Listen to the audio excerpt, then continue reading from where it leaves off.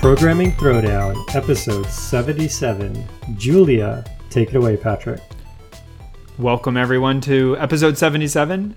You know, we have a lot of discussions with people and emailing in who aren't in university anymore or are thinking about what to study. And the question always comes up about, you know, kind of the importance of computer science in the, I don't know, maybe it's not the classical term, but how I always thought about computer science. And that would be relative to just programming or software engineering, which I don't keep up on the kind of subtleties of all the different words. And I know we've probably talked about the differences back and forth several times on the show. But what I mean here is the things you would find in a textbook like data structures and algorithms. Pick your favorite. Yeah, I mean, flavor. It's like, you know, computer science 101, right? You sort a list 10 different ways and you build a tree and et cetera, et cetera. And the thing I want to point out is that even if you're going to, you know, go to some sort of boot camp, if you're watching online courses, learning how to code a website, I mean, these things are awesome. And actually the mechanics of using an IDE, you know, telling a computer what to do, how programs work, all of that is important. And I'm also a huge proponent of understanding actually architecturally how computers work. For me, that's a big help in the work I do about getting programs to run and to run quickly and debugging when there's problems, especially in languages like C++ or C, where you can have, you know, need to be careful about how you use your memory. But what the classic computer science stuff I want to talk about is that there's a lot of work done in academia and understanding problems and thinking about things like NP complete, P versus NP. Yep. What are the problems there? What are all the kinds of things that you know, maybe read blurbs about in your textbook or come across, and you know, kind of file them away in your head for later. And what I ran across this week, an instance of this, and I was thinking about it, that, you know, wow, I had never really used the techniques I'm going to talk about in a minute before, but, you know, having come across them by keeping abreast of the like world of computer science, even though in my day-to-day, we always talk about this, how that tech companies love giving interviews where they ask you about like absurd doubly linked list manipulation. You're like, yeah, I never do that in my real job. And this weird math that you think you need to learn, and in reality, you're never going to use it. And and those are mostly true, but it does come up. So I was working on a problem at work it was really quite difficult, and we were having a discussion with my colleagues. And what is that? Why colleagues in quotation marks? I don't know, just because like it sounds like really sophisticated, but I don't know, it sound cool. My comrades. Yeah. So the people at work, you know, we were discussing this problem, and we had something that was really not doing well. The code was really slow. Everybody's like, hey, we should do better. So I came up with some way of kind of organizing the stuff to be better. And the question came up, which was sort of like, okay, well, how do we test this code? And how do we know can we do even better? Like, how do we know if it's sort of doing what it's supposed to do, which was helping us out with some stuff? And it really kind of bothered me. And I tried to convince some other people, like, you know, I don't really know what sort of the lower bound is on like how fast this code can run. So I don't know whether or not to keep spending time on it. And to kind of bring this full circle, what ended up happening is one night or whatever, it just sort of like got in my head. Whatever you call like a bee in your bonnet. No, that's not the right thing. Anyways, just like, I think that's it just sort of like nagged at my head, and I couldn't stop thinking about like the whole drive home. I normally listen to my audiobook and actually just paused it and like drove in silence, just like thinking in my head. Oh, I've done that too. Yeah, I've definitely had nights like that. Okay. So it like really bothered me to like just like distracted at dinner with my family, the whole 9 yards. This happens to me every so often. And finally, yeah, this happens to me too. Not to joke, but this happens to me too. And my wife she'll say something like, "Are you even listening to me?" And I think to myself, no, that's a really weird way to start a conversation. Oh, that's not good. So okay, I don't. People call this like. Anyway, I'm not going to get off on this. So this really bothered me, and I finally realized, and that what I needed was what to search for, like a tool or a method, and there was nothing. So I was like, okay, what problem is this? And sort of rearranged it in my head a couple ways and realized, oh, what I have could be mapped like almost exactly onto the traveling salesman problem. So, or sort of one of the variants of the traveling salesman problem. Yeah, that's actually a really good point. Is there's a lot of things like sorting, for example, where it's kind of obvious when you need to sort, but there's this whole class of problems where they get applied in ways you wouldn't really expect, and like Sudoku is literally graph coloring. And that's kind of a contrived example, but yeah, there's tons of real life phenomena that can be explained with, canonical algorithms that you learn in university. Well, I mean, maybe and maybe not. So like Sudoku as your example, since I'm being a little bit vague here just because it's not really pertinent. But yeah, Sudoku is a good example. So if you sat down and tried to like write a computer program to solve Sudoku as a human would, I don't think, at least in my understanding of the graph coloring problem, that would lend itself to, oh yeah, that's the graph coloring problem. So you might go really far with various techniques, but end up in sort of almost a local minima where you're just sort of like running out of ideas. But realizing, oh, this is the graph coloring problem, or learning what the graph coloring problem is, would open you up to a whole new suite of approaches that are sort of like well established. That everyone's like, oh, right, you just use that technique or this technique. Exactly. Like you would convert, your problem into the traveling salesman problem or the graph coloring problem. And then there would be some solver on the internet that's just like blazingly fast. Well, okay. So I didn't find that. That would be awesome. But what I did realize is, okay, this is a traveling salesman problem. Oh, and to cover, just in case you don't know, the traveling salesman problem, which I'll hand wave a little bit. But if you think about all the capitals of countries in the world as an example, and you think about their points in 2D on a map, and there's various different statements of the problem, but for this one, imagine that there is a path from every city, every capital city, to every other capital city, and what you want to do is start in one of the cities and visit every one of the other cities one time before coming back to the city you started at. And what you want is the path that visits all of the city, traverses all of these edges between cities, in the shortest distance possible, or the shortest time possible. And solving this is known to be what is called NP-complete. Very, very hard. There's no like sort of polynomial time solution to this problem that is currently known. And so that just to illustrate this, right? So let's say you're in New York. And there's Boston pretty close by, right? So you might say, oh, I should go to Boston because it's right there, right?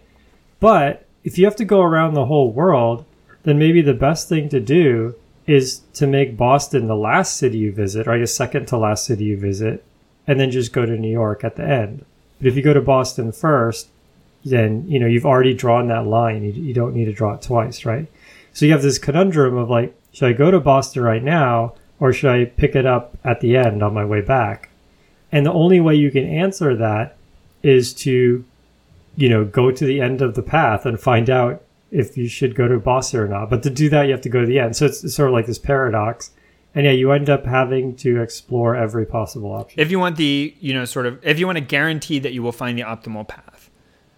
Right. But it turns out, I didn't actually need the optimal answer. I just wanted to know sort of like how far away I was from it. And so what I found by mapping this onto the traveling salesman problem is that, and actually mentioning this to Jason in the pre-show, he actually like, oh, so you just use simulated annealing. So for me, that was what it was like initially when I was thinking about this, I was like, oh, maybe I could just sort of try all the combinations. And then I realized, oh, wait, yeah, that's like ridiculously large. There's no way. And then I was like, maybe I'll just try random. And then I realized like, oh, wait, this traveling salesman problem and sort of the same logic Jason had. Oh, yeah, I should try simulated annealing, which for sake of time, maybe we'll cover meta heuristics and searching in another time. But it's just a way of saying, hey, I have a very gigantic search space and I'm going to try what amounts to randomly searching it, but I'm going to guide the random searches in a way so that I'm more likely to go in things that give me spend more time looking at things that give me better answers.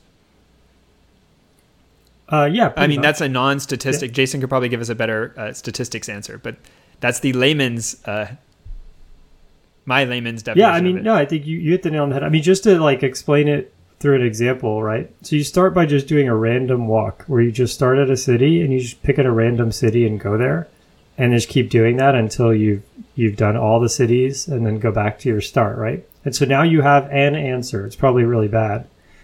And then what you do is you randomly pick a city and move it somewhere else in the queue. So if there's a city that you visited third, you just pick it up and then you put it somewhere else. Maybe now you're going to visit it ninth, right?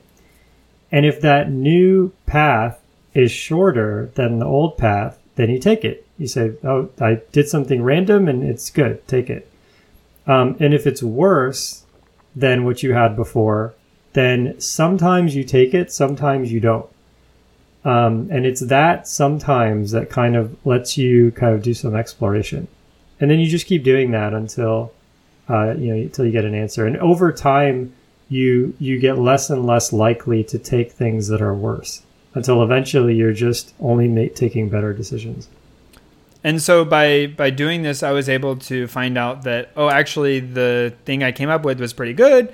And I had somewhat confidence in that I had applied an appropriate technique. And so that was all of a sort of just an interesting thing that came up this week, but also this description of the importance of, I probably haven't read about simulated annealing in 5 years, maybe since the last time we talked about, maybe we talked about on the show since then, but I've never actually implemented it myself. I've never used it.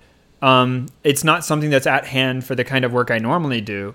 But, through this podcast, through, just reading about computer science stuff, through having gone through school, it was something that allowed to pull out that tool out of the toolbox and allowed me to map a problem I had onto a sort of well-studied something. And a couple Google searches later, led me to the, pseudocode that I, wrote up in, a couple hours into, a couple hundred lines of code and had it took kind of a long time to run. Actually, I just let it run overnight, but, had the thing running overnight and cranking away at trying to improve my answer. Very cool. Yeah, the next step now would be to try to export your problem to TSP and see if like some GitHub project has some, I don't know, like Gaussian process or something that's going to like really blow it away. Yeah, I saw there were some like toolboxes out there that are specifically for solving this. But my data set was actually bigger than most of them sort of had listed. So I'm sure they might work, but I wanted to find one that was like, yeah, give it however much data you want. Because I had kind of a lot. You need to find one that's written in Julia. That's next time, when I come back to spending some time on this problem. Very cool, man. So I have the first news. And this is Microsoft releases their training for artificial intelligence. We've seen a lot of recent releases of videos and materials for training about machine learning and artificial intelligence. These ones look pretty well produced. To be full disclosure, I haven't actually watched any of them yet, but they seem well done and they're free. I like free.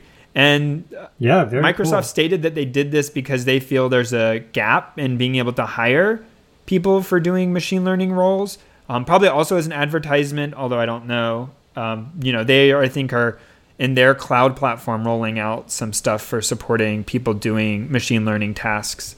So I'm sure it's like a multifaceted reason that they're releasing this. But if you're interested and you haven't found something that really clicked with you yet, check it out and see if you can learn machine learning. If you can learn to, okay. Yeah, I haven't seen the videos either, but I'm subscribed to like a bunch of AI like newsletters and stuff, and this is very, very popular. And so usually things that are popular just tend to be good. That's kind of how it works. The cream rises to the top or whatever. So I mean, I haven't seen the videos, but they come highly recommended. My news is pretty interesting. There's a lot of these video games, some of them cost money, some of them are free, but they all have loot boxes. And so for people who don't know, a loot box is, this box where you open it up and you get something random. And it's usually something that doesn't affect the gameplay. It's just cosmetic. So, for example, you could get, a suit of armor for your character, or a different suit of armor, let's say. So instead of your character looking black, they look purple.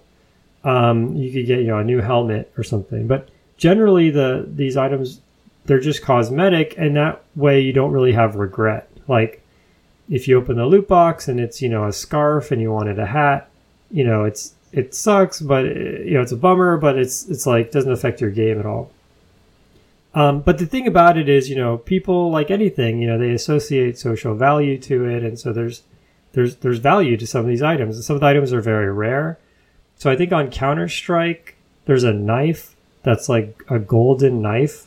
It's just extremely rare, and it sells for hundreds of real dollars to get one of these knives. And so because there's an economy around it, it is kind of gambling. It's like, you open this box. Oh, and the part I didn't mention, you get some of the boxes, as part of playing the game, but you can't open them without a key, and the key costs money. So, the way it works is you both have to play the game a lot, and you have to spend real money. So even if you had infinite money, you're limited in how much content you can get because you have to play.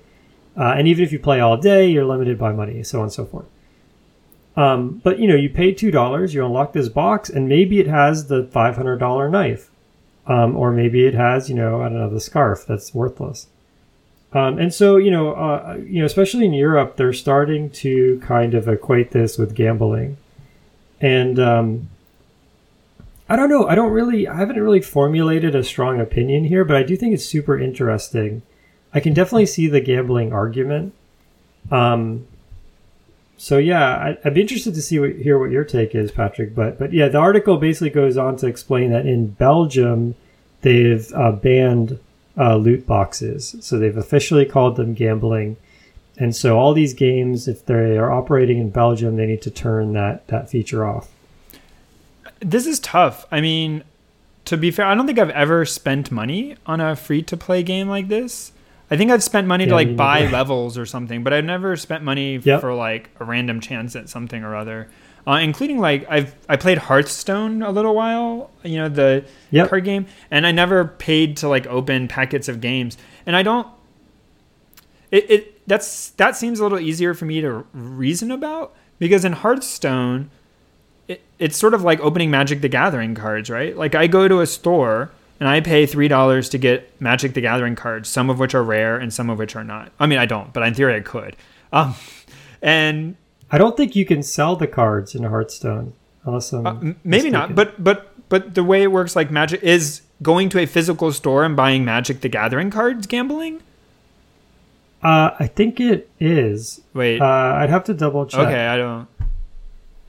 Actually, hang on. Okay. You keep going. I would assume it's not considered gambling, because I know people normally gambling is restricted, or at least how I think about gambling in the legal sense is normally restricted to having to be 18, and I don't think you have to be 18 years old to buy Magic the Gathering cards. Oh, that's true. But of course, gambling could mean lots of things. And so to me, like Hearthstone, like you said, maybe the difference there is gambling that I can sell it back or that I can get cash from it. Because in Hearthstone, I'm able to play the game better. In theory, I could play the game better and enter a tournament and then make money, because I have better cards. And you need the better cards to be able to enter the tournaments, or else you're just going to get, crushed. And so and I know in the one that's always brought up in Japan, is it called pachinko, I think? There's some sort of machine that they play with ball bearings, and you buy money and you sort of put the ball bearings. Oh, I've heard about that. And it is really gambling, except that you only get, these ball bearings, which aren't really worth anything, except then you can go down the street and trade the ball bearings in for, something that it has hard cash equivalents, like a little gold coin, like made of actual gold that has value for the gold in it. And so it's like one step removed, but okay. I mean, if you go to a casino and they give you token, what do they call poker chips? Those are technically not money, but you trade them for money. So I have the official rule on Magic the Gathering. I'm not saying this is right, but I'm saying this is what is. apparently because you're getting something physical, it's okay. And so I think the idea there is, let's say you buy a car and I buy a car, and your car ends up being a classic. Like let's say like you buy the first model Tesla and I buy just a Honda Civic, and your Tesla ends up being worth a lot of money just because it was the first one, and my Honda Civic doesn't, right? Like it doesn't, that's not gambling. And so I think the claim is, you're buying these Magic the Gathering cards, and you're paying for the cost of the card. Yeah, and even though you don't really know what you're getting, they also don't know what you're getting, because they don't know in advance that something's going to be valuable, even though they kind of do. Yeah, that seems right. It seems like convenient, and if you say that, I mean, in reality, what's the difference between the digital games then? Because sure, the company can artificially just make more or less, but Magic the Gathering could just make more or less of any card, past, present, or future.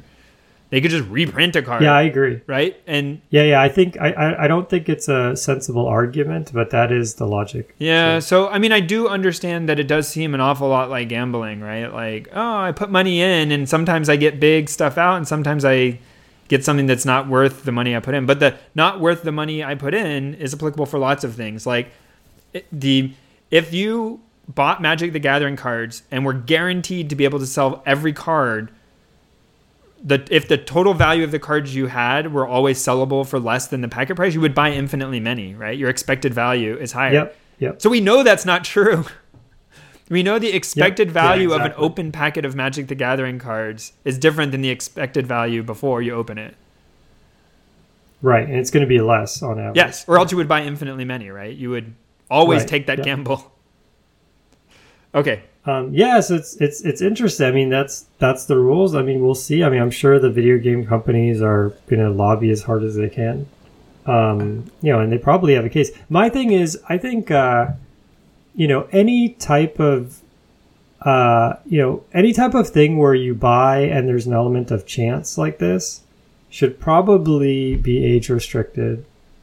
I have a feeling like, if you're 12, you probably can't really, grasp this concept, like you probably waste a lot of money. Like I know I wasted a lot of money at the arcades, and not a lot of money, but these people might be spending hundreds of dollars, and so I feel like you probably should be a certain age or have parent consent or something. Well, I will say for certain, regardless of my feelings or the ethics or morality of it, is that it's going to have a huge impact on the profitability of games if this becomes widespread. Yeah, that's true. Although, to be fair, well, first of all, you're totally right. But second, I think these kind of games rely on these people called whales, who are just like a few people who spend an incredible amount of money. So if they could get it age restricted, I think they would still get 99% of their money, probably. But who knows? So that's a pretty controversial article. We'll have to see what happens. I mean, there's just one country in the EU, so it could be the whole EU bans it. It could be that it gets overturned. We'll find out. Next article is on the taxonomy of tech debt. And this was posted on the Riot Games engineering blog, interesting. Who are famous for making League of Legends, right? Yeah. And talks about actually some of the work behind League of Legends. And, everybody talks about technical debt, and I guess technical debt is one of those things that is unavoidable. If you always work to have no technical debt, then you're probably not going fast enough. You're probably going too slow. But this is an interesting approach with some real world examples, and I won't go through all of it because you should just read the article. But he basically comes up with, some measures that he thinks it's important to measure, like impact, the cost to fix, and then what he calls contagion, like the likeliness that the problem will spread throughout the whole system, and sort of cause disruption. And then also whether the debt is sort of like local to an area or global, whether it's like somebody came in and did something crazy, like just sort of like, what would you call those? Like archetypes, like prototypes. Archetypes. There we go. Thank you. It's late. My brain's not working well. Archetypes of, here's the kind of things that would cause various styles. And he kind of writes about it. So I encourage you to read it. And I thought it was pretty well put. And it's always a struggle to talk about technical debt, and instead of shipping a new feature, taking time to fix something that is probably not broken, but is either has a risk to make something broken or is causing problems to slow down or hurting, the joy of working in the code, whatever it might be. It's always difficult to think about. So having more thoughts on how to think about and describe that is always welcome. Yeah, totally makes sense. Yeah, the worst kind of technical debt that I've been experiencing a lot of lately is where things just fail silently. And that's one thing, over the years, I've gotten more and more loud with failures. Like, if there's an input and it should be between 1 and 10 and it comes in as 11, I just crash the whole binary. And part of it is because, I'm not working on like a rocket ship or something where you can't do that. But, we've been really burned lately where, for example, we had this issue where this library was reading rows of data. And if the data didn't fit, if the data had errors, basically, it just skipped the row, but it didn't warn you or anything. And so we found that only 10% of our data was being read, which, and of course it wasn't a random 10%. So it totally skewed, all of our results.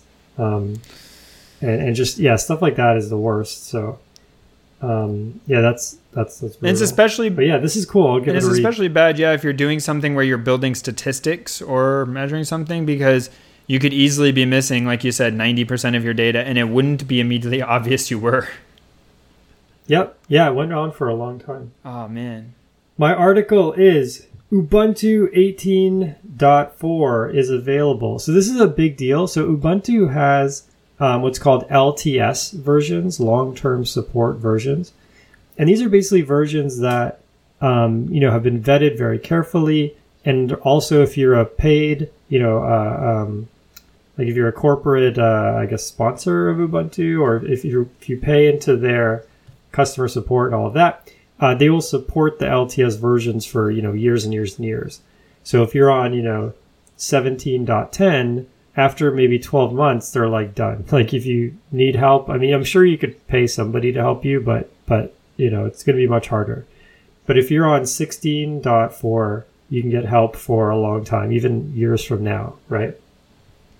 And so the LTS versions are pretty rare because of the amount of, customer support and all of that goes with it.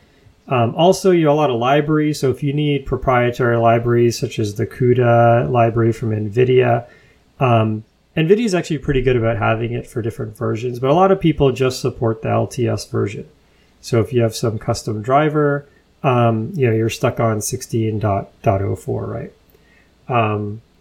And so 18.04 is the LTS version, which means a lot of people who've been waiting to update can update. And, you go from, I think it's like GCC 5 to 7 or something like that. It's a huge update, right? It's out. It came out today. I haven't updated yet any of the machines in my house or anything, but I'm looking forward to it. I think it looks a lot nicer. A lot of the graphical issues have been fixed. I think they were using LightDM. They switched back to GNOME, so it's going to look pretty different. I'm not sure what the upgrade path is, but if the upgrade path switches it back to GNOME, it's going to look pretty different. But yeah, it's a pretty big announcement. I'm looking forward to getting everyone on there. Do you run Ubuntu at home?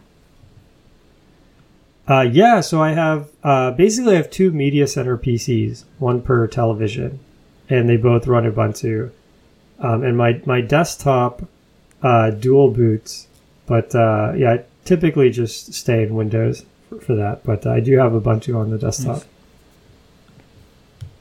What about you? Are you running Ubuntu? No, I run Windows. I'm a horrible person. Yeah. You run I'm just kidding. Temple OS. I'm just kidding. No, I run Windows. My wife uses the computer, and so it's good to have Windows on this, which she's used to. And then, I do it for some gaming, and I think Ubuntu has probably come a lot further. And last time I used it, it was way better than the time I had used it before. So I'm sure it works pretty well. I just find myself not using desktops and laptops as often anymore. So that makes sense. I just don't have them up very often. And so they're just on Windows because that's what they've always been on.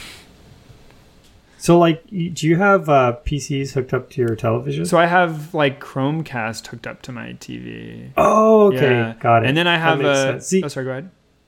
Oh, I was gonna say I like predate Chromecast, so like I just have computers for each TV. But like when they break, I'm absolutely going to Chromecast. But for now, Chromecast, like the Fire TVs, like I think these ones work pretty well. Having a media PC does allow you to do some stuff. I just found the hassle of dealing with it wasn't worth the few extra features that I wasn't using very often. Yep, makes sense. And then I have a NAS that has the ability to do stuff like have a Plex server on it and stuff. But it runs a custom OS from I think it's Synology or whatever. Yeah. So it runs some version of Linux under the hood. I don't know which one. But I've not like jailbroken it. I'm sure I probably could just run whatever on it. I just run whatever it came with because I just want it to be stable and keep itself happy. Yep. So boring setup. I'm sorry. There's no reason to do something crazy. I should do something cool. We talked about this before the show, but we talked about our networking setup a few shows ago, and I had this totally jacked up, Netgear router that I just hacked and had all these extra services on, and it basically died. So, and I pretty much voided the warranty by, doing all this crazy stuff. So, I'm just running stock stuff as well. Time for book of the show. My book of the show is Economics, both an X. So I think my last book of the show is Basic Economics by Thomas Sowell. I'm actually still reading that. It's a very long book. It's like 30 chapters. It's also pretty dense, so I have to kind of keep going back and rereading. So I'm kind of, trudging my way through that. But there's a person on my team who is an actual economist, and he recommended this book as another kind of book for getting into economics. This one is actually a comic book style. So if you're into like graphic novels and things like that, you'll like this. I haven't read it yet, so I can't vouch for it directly, but I've been some people who know way more about economics than me said this is the book to get people started, get lay people started. And I'll definitely be reading it once I finish the Thomas Sowell book. Very nice. Yeah, you've been really into economics recently. Yeah, I think it's really got a hold of me. I think it's fascinating. I'm not so interested in like the stock market or anything like that, but yeah, the way the engine works is super, super interesting. And I feel like computer scientists should really study economics, like the thinking of it as this like really complex adaptive system, taking it from that perspective, I think is really interesting. So we've now recommended that everyone go study more CS, that everyone go study AI and machine learning, that they all go learn economics. We're going to create an army of superhumans. This is, we're going to just keep going. We're going to have tons of recommendations. Yeah, if you've done any of these things, let us know. If you do the Microsoft course, we're on Facebook, we're on Twitter. Actually, I think so Facebook definitely has the biggest audience, but I think if I had to pick one place for people to, message us, I think Twitter is probably it. Just when he says us, he means him. No. I mean, show. Yeah, the Twitter is technically mine, but I never tweet unless it's about the show. So yeah, it's at Neural Nets for Life. You can look it up on our homepage. But if you tweet us and you add us, then it's public. Like if you comment on our Facebook, it's kind of hard to find that. But I've noticed when people tweet at us, they typically, then other people respond to them, and it actually starts kind of a nice thread. Versus when someone comments on our post on Google Plus or Facebook, it just kind of dies. The comment dies. Oh, I haven't been on Google Plus in a long time. I should go on there. Yeah, I mean, yeah. If you've done any of these things, read our economics book or taken the Microsoft course or anything, let us know, man. It'd be great to hear. My book of the show is Black Prism by Brent Weeks. This is the first book in I think it's supposed to end up being 5 books. I think the 5th book isn't out yet. I'm not exactly sure because I'm only on the first book. And I think there's like a book in between one of the books, maybe a short story or something. But Black Prism is pretty good. I've not read anything by this author before, Brent Weeks. I'm actually not quite done with it. I'm like 1 chapter away from the end or something. So it's like, everything's kind of wrapping up, or at least no spoilers, I don't know, maybe it will or won't. But I'm like 1 or 2 chapters from the end, and I'm really enjoying it. It's a fantasy book, and they have magic, but the magic is sort of based on light, hence the name Prism. And so people use light, and it's not super scientific, whatever, but it's a sort of an interesting read and an interesting play where people are able to sort of use certain wavelengths of light to do things. And so like you might be able to use red light to do, magic using red light, and I might be able to use green light to do, magic with green light. And it just talks about various things along those lines for the magic system. And I find it pretty interesting, and the book's been a good read so far. Cool. Some intrigue building. You can definitely tell it's going to be part of a series. So, and I think the author actually has several other series in various states as well. But this one is part of the Lightbringer saga. So I'm enjoying it. Nice. I'm enjoying it. I'm pretty far through it. And I recently started picking up a little bit of podcasts too. But I don't know. As much as we make a podcast, and you should keep listening to our podcast, something about like listening to a book, I don't know, I get really into it. And it's like really long form. I'm actually doing both. I'm listening to, there's this podcaster, Stefan Molyneux, and he talks about, he's just like a really, really hardcore libertarian, like way more libertarian than I've ever seen. Like he's like, there shouldn't even be public schools, and just like way out there. And I just find it fascinating. I mean, I can't say I really agree with everything. But yeah, I've been following his podcast and a couple others. So yeah, I mean, I enjoy audiobooks. I use Audible, have for like a long time now. I have so many books because I have a pretty long commute. Nice. But if you're interested in trying out Audible and you want to help the show, you can go to audibletrial.com/programming throwdown.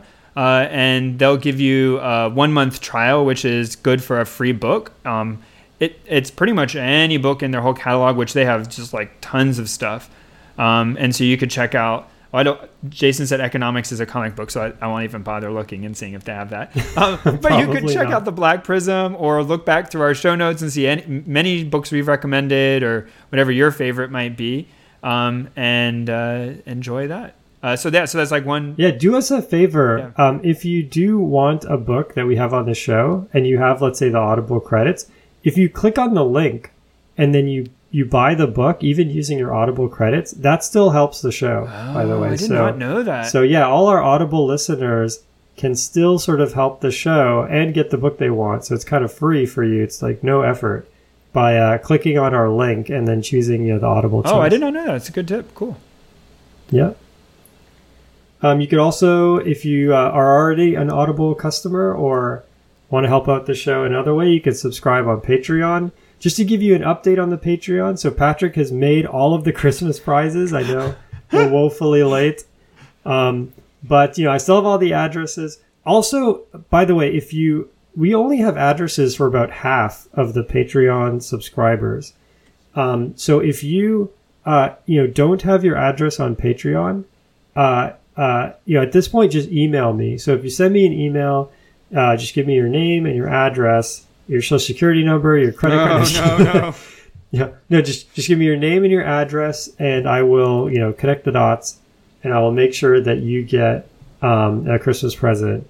But yeah, I mean, at the moment, we actually have extras because so many people don't have their address. You should post something on the Patreon feed too, just as a. I did already. Yeah.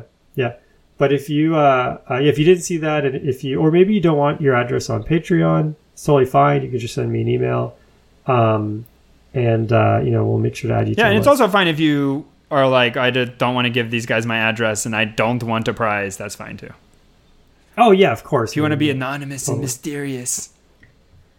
if you don't want this, I'm looking at them right now, a whole stack of them. They're pretty cool. I'm excited. Actually, my son loves it. I gave him one of those. Wait, I don't know that those are childproof.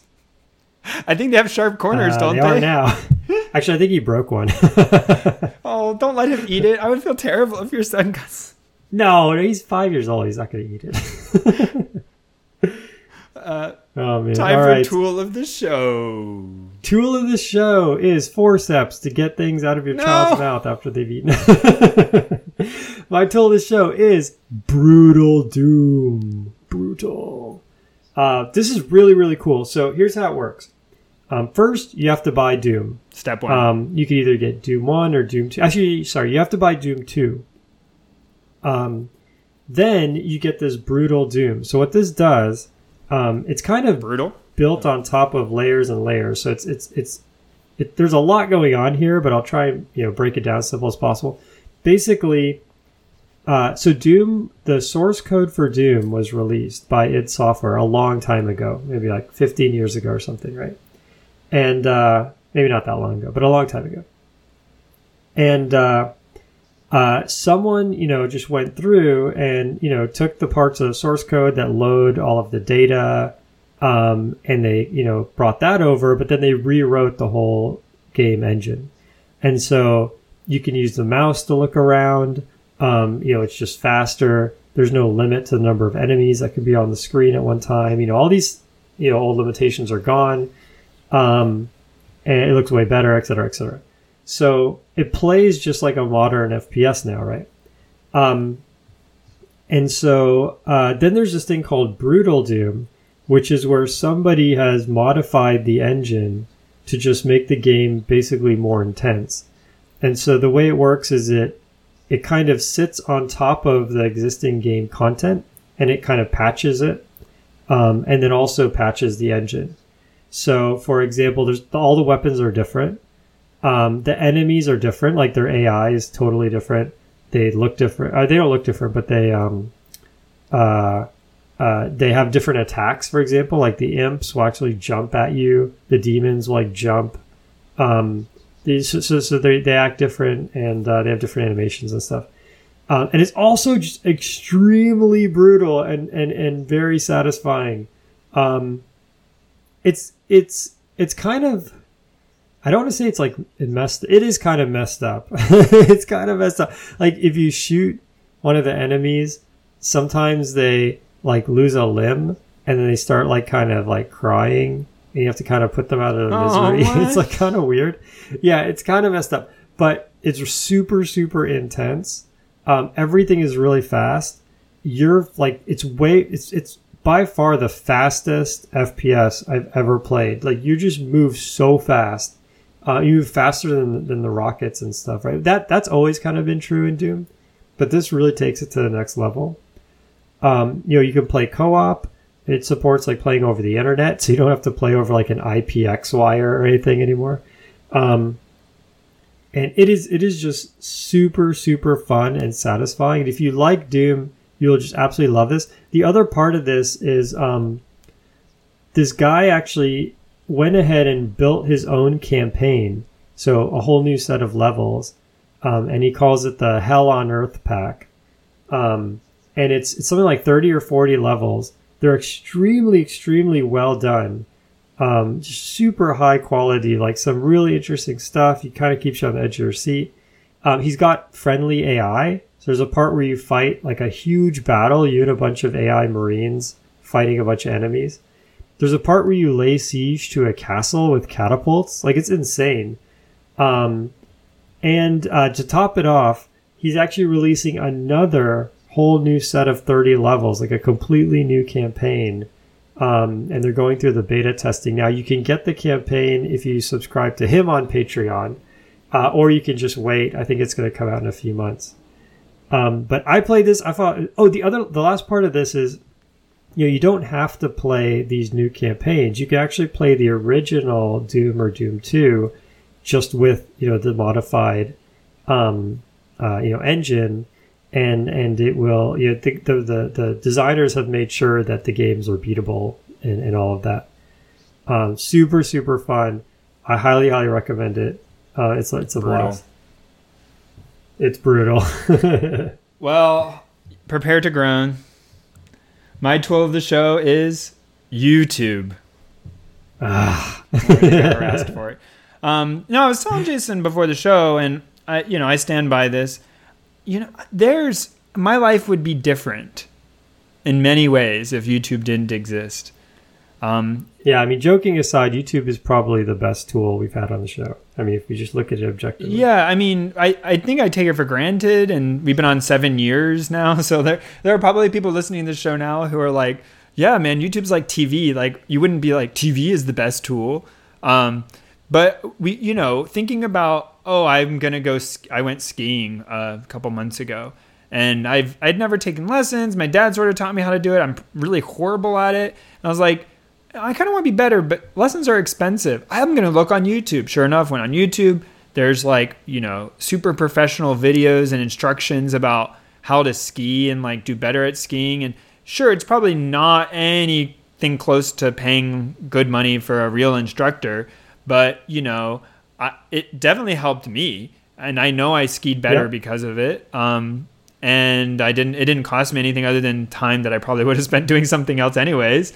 And just the amount of learning you can do on YouTube and using it for repairs around your house or fixing problems and things that just would never, reading someone talk about skiing just doesn't work. I couldn't have found someone's blog and been like, oh, I see what I'm done wrong. No, you really, video is the way, right? I mean, it's just, it's sort of obvious. Yeah. Yeah, when I had to learn how to, basically a part of my son's bed kind of broke. And I wanted to fix it and also kind of just reinforce the bed because it's cheap IKEA bed. And I went on YouTube and I looked up, how do I use a jigsaw? How do I use a table saw? And I mean, just seeing someone do it is so important because especially you can watch 10 people do it or 100 people do it. And each time you'll learn something a little different. Yeah. And it is true that sometimes you can get bad advice. But sure. I think you said earlier, kind of cream rises to the top. I think often, especially in the how-to stuff, the people who kind of are doing stuff that's very dangerous often get flagged for doing stuff that's very dangerous. So. Yeah, I mean, I looked up how to use a jigsaw, and the video had millions of views, and it was just very professionally curated. And yeah, I mean, in theory, and if someone could trick you, for one, they probably have a lot of thumbs downs. That has a big impact on the search results and all that. So yeah, I wouldn't worry too much about it. But specifically the thing, and this relates to kind of what we were talking about before, things that you don't use often, but when you do, wow, it's nice. Is I've been watching this channel 3 Blue 1 Brown, and this guy goes into all sorts of discussion about math, and not what is Khan Academy. It's very practical math and how to learn. That's great too. But that's very different. This is for math that you would never, or I personally would never have attempted before, the Riemann zeta function.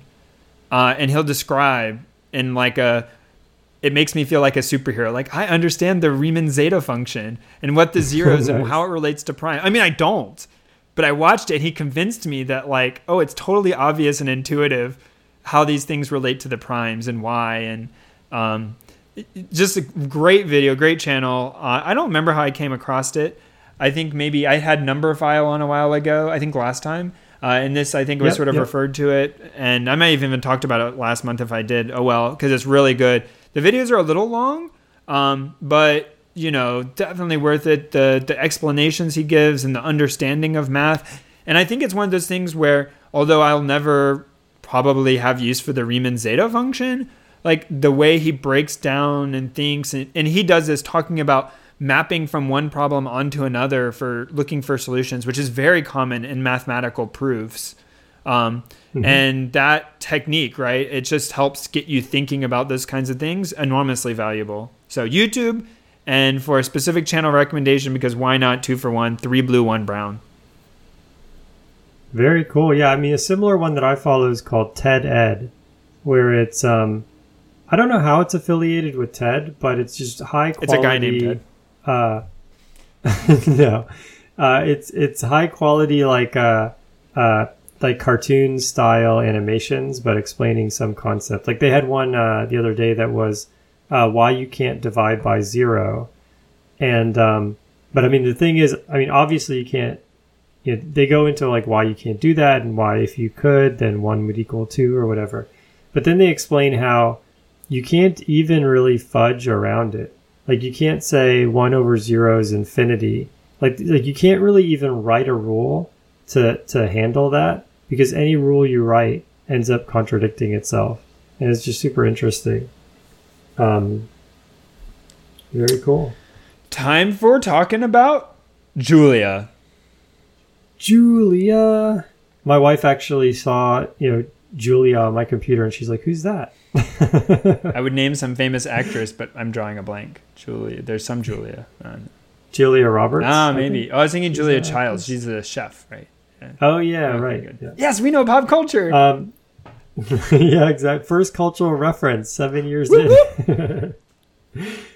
So, to talk about Julia, you really have to talk about scientific programming, like at a high level, because Julia is in this class of languages, that contains, MATLAB and R and things like that, NumPy. And the core idea behind all of these has been that, you have a slow interpreter, like the MATLAB interpreter is just extremely slow, but then each individual instruction is super fast for what you're doing. So to illustrate an example, let's say you have 2 vectors and they're of length 1,000,000 each, and you want to add them together. Well, if you write a for loop in MATLAB, for 1 to 1,000,000, C of I is A of I plus B of I, that's going to take a long time. And I mean like maybe a minute, right?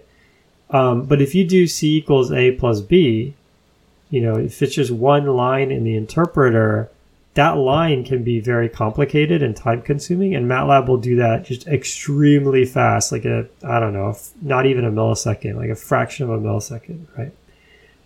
And so the way that these things work is under the hood for each instruction maps to a bunch of really complicated but extremely fast logic. So there's BLAS libraries, which we've talked about in the past. BLAS means Basic Linear Algebra System. So, for example, there's sort of an API that you can adhere to be a BLAS library, and it says things like, add 2 vectors, add 2 matrices, multiply matrices, so on and so forth. And if you implement all of these functions, then you support, BLAS level 1 or whatever, right? And so, the best, these BLAS libraries, they have trade-offs, and MATLAB typically has all of them, and it knows to use the right one at the right time. There's things like FFTW, which stands for Fastest Fourier Transform in the West, which is just, as it says, just a super fast Fourier transform library. Things like OpenMP for multiprocessor support, things like that. And so you don't have to know how any of these things work, or that even any of them are happening, because it's all kind of behind the scenes. But, the price you pay there is that, each instruction now requires, a lot of thinking. MATLAB has to really think about, what to do. And so things like for loops are just going to kind of kill your performance. So go ahead. So when you said that, the realm of scientific programming or whatever, I mean, this is one of those places where that there's actually still a lot of people using Fortran, sometimes we think like scientific programming, people using SciPy and NumPy. But, I mean, there's still a lot of people using languages much older than that. Yeah, that makes sense. I mean, I feel you're more in that realm, I guess, than I am. So, I mean, is like of the mindshare, is Julia competing against these old ones or competing against something like Python? I think Julia is really competing with MATLAB. So at work, there's some people using Julia, not really on my team, but it's a huge company, and there's a whole group of people using Julia, and I notice almost all of them are ex-R or ex-MATLAB people. So yeah, I think So yeah, to your point, I mean, when you say scientific programming, of course, like you can do scientific programming in anything, but typically like scientific programming languages are ones that are more high level, that make it easy to experiment. And so that's why like most of these languages will have like an IDE built in. So for example, MATLAB has MATLAB. Like you start MATLAB and it pops up this whole developer environment where you can see the status of variables and look at plots and things like that while you're coding. And so for Julia or NumPy or any of these, you'd be using Jupyter, which Jupyter is what is the rebranding of IPython Notebook. And so one of the reasons for that rebranding is Jupyter supports Julia, supports, Torch, which is in Lua, and a bunch of other things. Nice. Supports, what's it called? Spark. You can do Spark in Jupyter now. So what are so for Julia itself though, what are the features that it really has? Yeah, it's a good question. So like why does Julia, really stand out, right? So if let's say you're a MATLAB user or an R user, what's really the reason to switch, right? One of the biggest things about Julia is it embraces the sort of asynchronous paradigm, which we talked a lot about back in episode 41, which was probably years ago. But in the Node.js episode, we talked really about this whole async paradigm. And the idea with async is pretty simple. It's just, you call a function, but instead of it doing what it's supposed to do, it just goes off and starts working, and it gives you a future. So let's say you in Julia, and I'm going to kind of be a little hand wavy here just so that I don't have to like speak in code. But in Julia, you say async 1 + 1, and it doesn't return that line. If you say a equals async 1 + 1, that's not just a is not going to be 2. A is going to be equal to a future. And then whenever you go to use a, so let's say you now say c equals a plus b. Now c is going to be a future. And this keeps going and going. And eventually you're going to need to know a value. So let's say you print c or write c to a file or something like that. Now all of a sudden Julia says, whoa, hang on. All of these futures, I need to know now what they actually are. And so what it's going to do is it's going to, start blocking on these futures. So it's going to say, hey, C, do you know what you are yet? And C says, no, I'm waiting on A. It says, oh, okay, A, have you figured it out yet? No, not yet? Okay, I'm just going to hang out. And then A says, oh, yeah, I figured it out. 1 + 1 is 2. And then C says, oh, now I got my value too. And then now you print C, right? And so, when you're writing code like this, you're just accumulating a lot of these futures. But then, while this interpreter is running and doing this, those futures correspond to, tasks that are running. And they could be either coroutines, so they're running in the same process, just in a separate, a separate thread, just to be a little more hand wavy. They could be separate threads. They could be separate processes. They could even be on another machine. And that's one thing that really sets Julia apart. In Node.js, you can do, async function and you'll get a future and, same kind of thing. But, Node.js won't actually ship that function over to another machine. That's a whole different universe, right? Because, you think about the complexity there. Like, for you to ship a function call to another machine, that machine has to have all of the context. If that function uses a library, then that library has to exist on the other machine. Then there's also some things that just can't happen, right? Like if that function tries to read from disk, well, now you're kind of in trouble if you assume that it was going to be on the same machine, right? And so, in Julia, there's ways to say, run this asynchronously, but it has to be on my machine versus I don't care, just run it anywhere.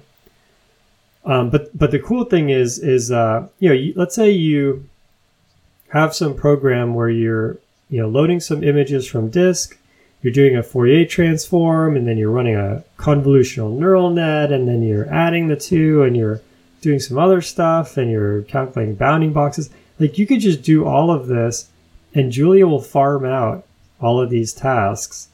And it'll use as many resources and machines as you give it, and as are allowed by the commands you're specifying. And then it's going to try to keep itself busy. And it's got a lot of it's got built-in sort of pool support. So let's say you have 120 images that all need to be processed. You could just say, hey, Julia, process all 120 of these as fast as possible. And it's going to go off and do that. And so there's a lot of complexity there that's hidden from you. Like, for example, let's say you have 10 computers and you tell Julia, process these 120 things as fast as possible. Julia will send the first 10 out, but then let's say the 10th one comes back first and the other 9 are still processing. It's not going to wait for the other 9 to finish. It's going to just send the 11th one to that machine that's done with the 10th one. And so it's kind of keeping track of everything for you, and making sure that none of the computers are really waiting if they don't have to wait. So that's, that's the really kind of big ad.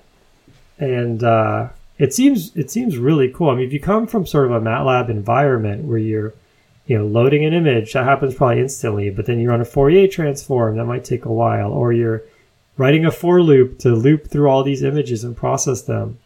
And you go to something like Julia, where, you just have this one line that says, hey, here's 10,000 images, just go.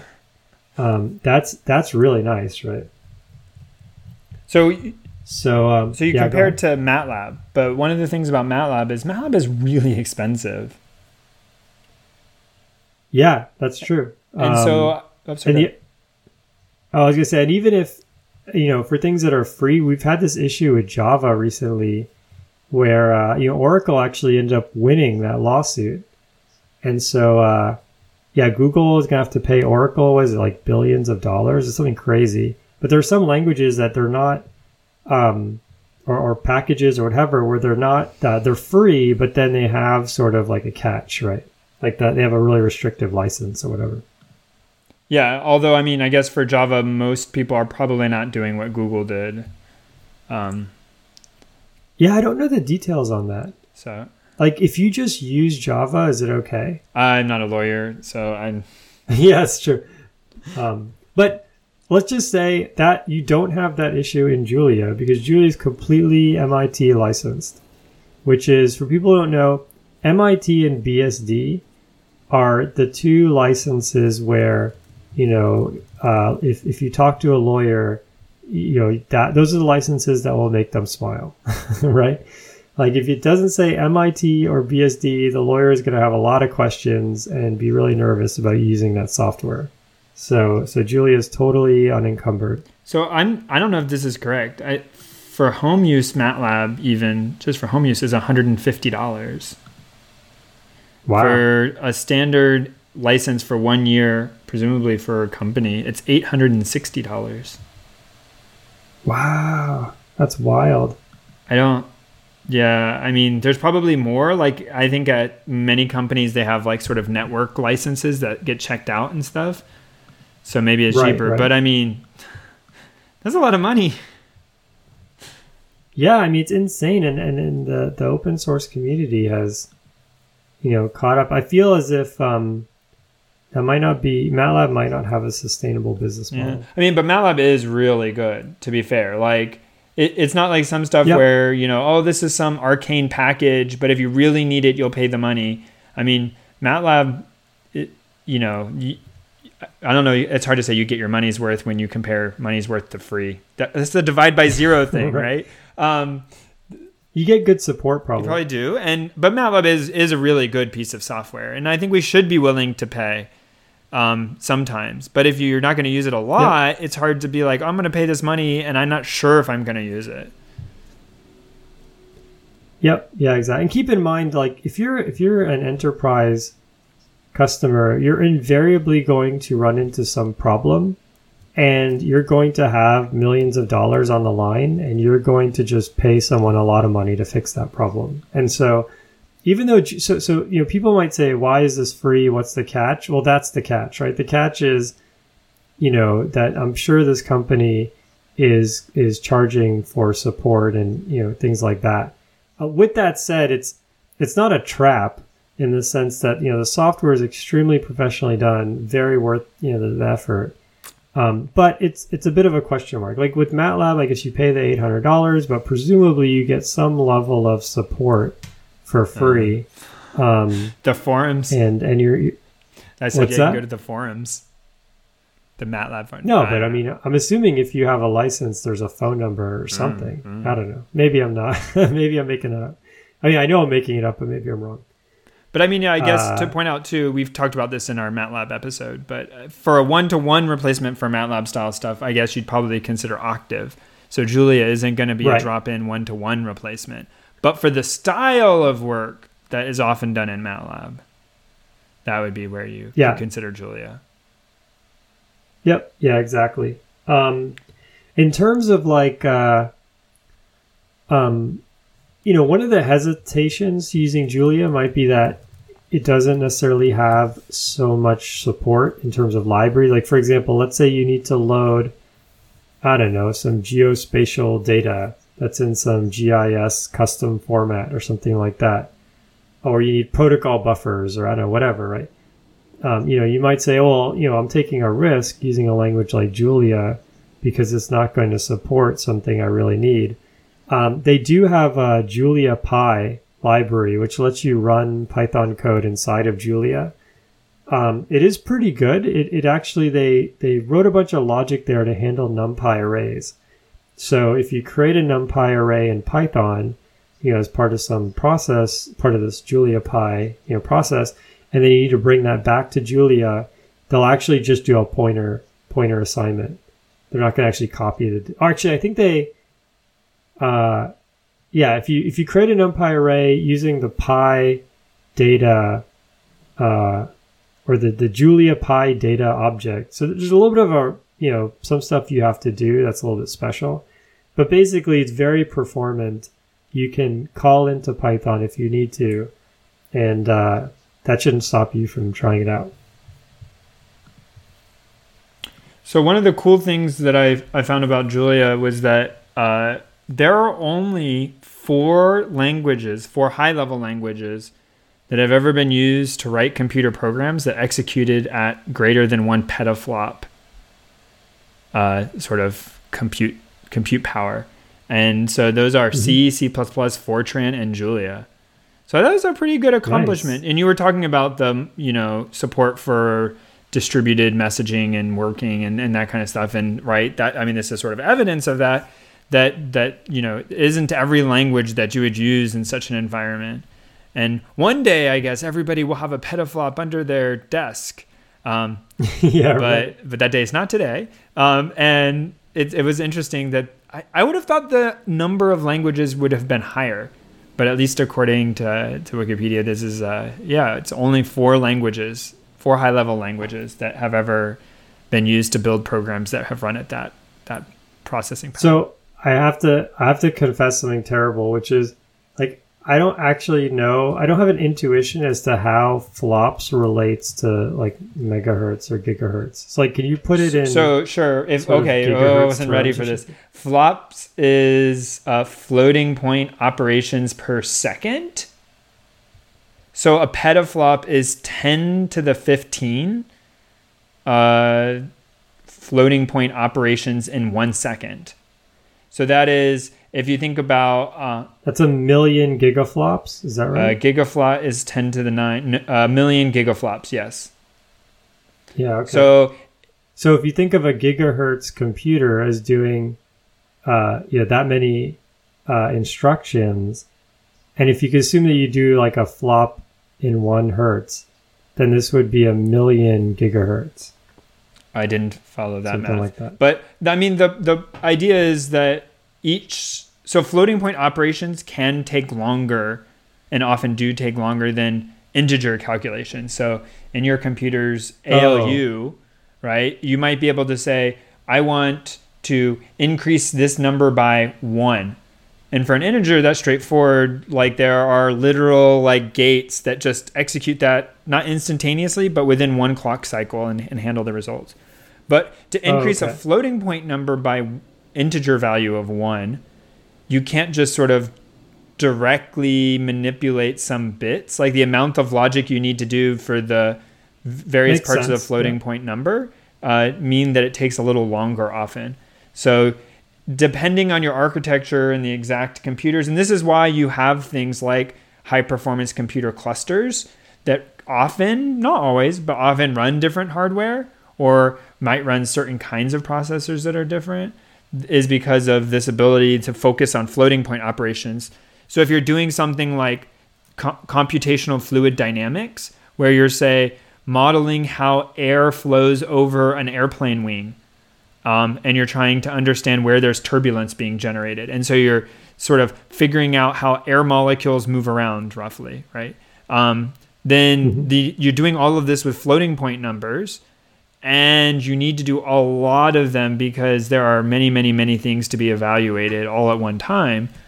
And so that's where having these supercomputer clusters measured in petaflops is they're basically running one gigantic distributed computation that is like, this isn't exactly right, but imagine if you were going to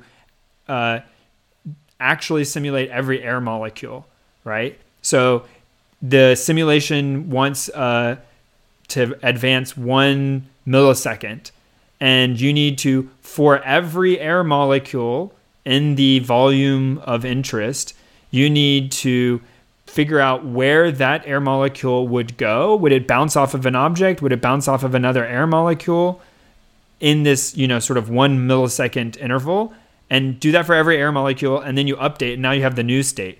And now you need to keep doing that. Except when you bump into another air molecule, you sort of have this cascade effect. It's very complicated, right? So that's a sort of contrived example. That's not how they do it. But if you sort of think about that, if you were running a simulation that did that, that would be enormously computationally expensive. And so when you have these things measured in petaflops, the supercomputers, for some things you can let them run really long. But if you're trying to do like weather forecasting, if it takes you 5 days to forecast what the weather's going to be tomorrow, that's actually not useful. Yeah, I mean, I guess it kind of is useful, but it's not useful for forecasting. No, it makes sense. I guess the thing I'm not sure about is, if Julia is C++ and C under the hood, then like, does it Wait, but it's not C++. What do you mean by under the hood? So in other words, like the Julia operations, I mean, obviously the farming to other machines and things like that are written in Julia or maybe written in some high-level language. But under the hood, the thing is doing the computation. It's still calling to some BLAS library or something. I mean, it's ultimately calling machine code, right? But the program itself, the thing that is doing it's not scripting, but doing the high-level hooking together of all of the pieces is written in Julia, I think is what they're trying to say. But I guess my question is, why isn't every language on that list? Because with any language that has a C++ binding, you could run the code really fast, because you wouldn't actually be running, I don't know, Java code. You'd be running C++ just called from Java. You know what I mean? No, but that's not... I mean, I guess it is the difference between libraries, calling a library, and your actual code. So sure, if you wrote one big library that was do really complex math for my problem in its totality, and all I did was write a Java program that said, call library, do my gigantic program. Yes, you could do that. Sure. Well, I guess maybe another way of saying it is, why isn't MATLAB on this list? Because nobody, that's what I'm saying, because nobody describes the computations in MATLAB for supercomputers that run at that scale, or hasn't, according to this thing. Oh, I see. Because it's so big that it's really a distributed That's problem. Right. So like there's no single machine that has 1.5. So it's a whole bunch of things, right? And so MATLAB has no or at least not built-in TCP right. If you wanted to do it in Java, you're going to have to if you're not going to do it in a sort of hacky cheat way, you would need Java to handle all of the networking communication back and forth. You would have to have it doing the computation. Sure, at the lowest level, you say like transpose this matrix. Maybe it runs machine code that originally came from C++. But I mean, so does everything else, right? Right, I guess. But the reason why they're not all on this list is because of the distributed part. Well, because of the distributed part and the complexity of the calculations and the suitability for it. Yeah, like presumably, let's say you want to invert a huge matrix, right? So to invert a huge matrix, it's kind of complicated. Like you have to give entire rows and entire columns to certain machines of the matrix. And it could be that doing that is so slow when it's Java calling into C++ or whatever, that just doesn't work. And you can only really do that in Julia or by writing the whole thing in pure C. Because you have to take, a row of a matrix and mem copy it into a TCP buffer. And that's just not possible in Java, right? Yeah, that's right. So yeah, that makes sense. So basically, if you want to do distributed high performance computing, and it's not embarrassingly parallel, because if it's, if you need to invert 10 million small matrices or a billion small matrices, you could achieve 1.5 petaflops. Like you would just give a small matrix to each machine, and you just do this with as many machines as you need to get 1.5 petaflops. But the issue is if you need to invert one huge matrix, and it's going to take 1.5 petaflops to do that, and all the data is kind of dependent on each other in weird ways, then you're pretty much either writing Julia or you're writing low-level C. Yeah, and I mean, I guess the thing is, too, these machines, the computers, I mean, we could look at the supercomputer list. The supercomputers are very expensive to build, and so you're not going to just run, haha, cheeky, I want to get Java on the list. I mean, I guess they could. If someone cared enough to do it, they probably could write for any language, right? But the point is, these are typically used for real processing that makes money or government is paying for or research or something because, they need to be doing that. And so makes sense. To spend the time and effort to develop for these highly customized systems, you would want to know that you were going to get value out of it. Yeah, totally. So I'm looking, it looks like there are 305 in the whole entire world systems that run at a petaflop. You mean clusters or just? Yeah, clusters. Oh, okay. So, wow. Wait, you think that's high or low? No, I think, I think that sounds reasonable. So it is again, just 27, the 305th highest ranked. So I went to the top supercomputer ranking list.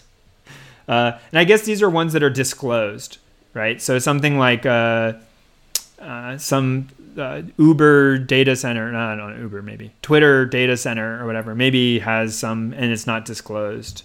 And it's not really set up for this I don't either. think, I was going to say, I don't think those count. Like you could say AWS is the most powerful cluster in the world. And I mean, technically, yes, except it's not like a coordinated cluster. Right. So it doesn't really the count. 300, so I just scrolled down the sorted list until I found the last one that is still above 1,000 teraflops.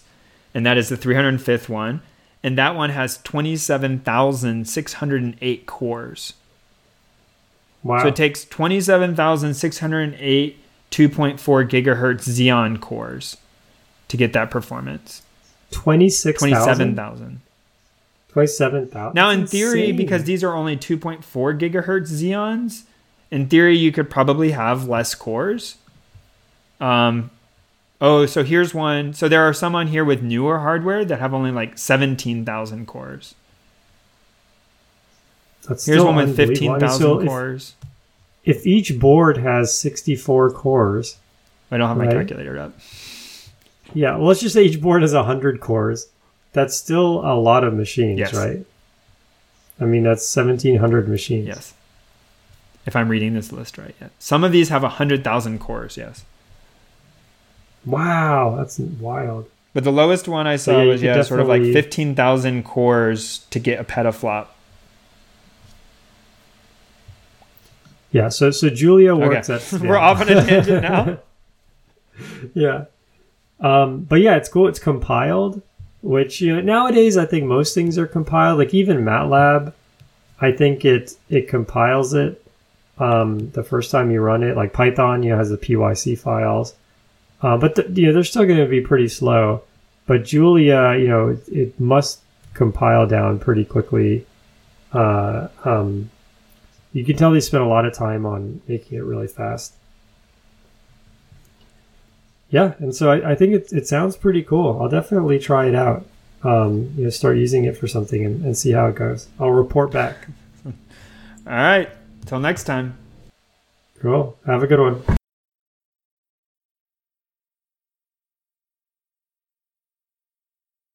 The intro music is Axo by Binar Pilot.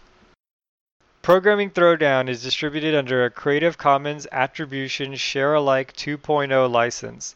You're free to share, copy, distribute, transmit the work, to remix, adapt the work, but you must provide attribution to Patrick and I, and share alike in kind.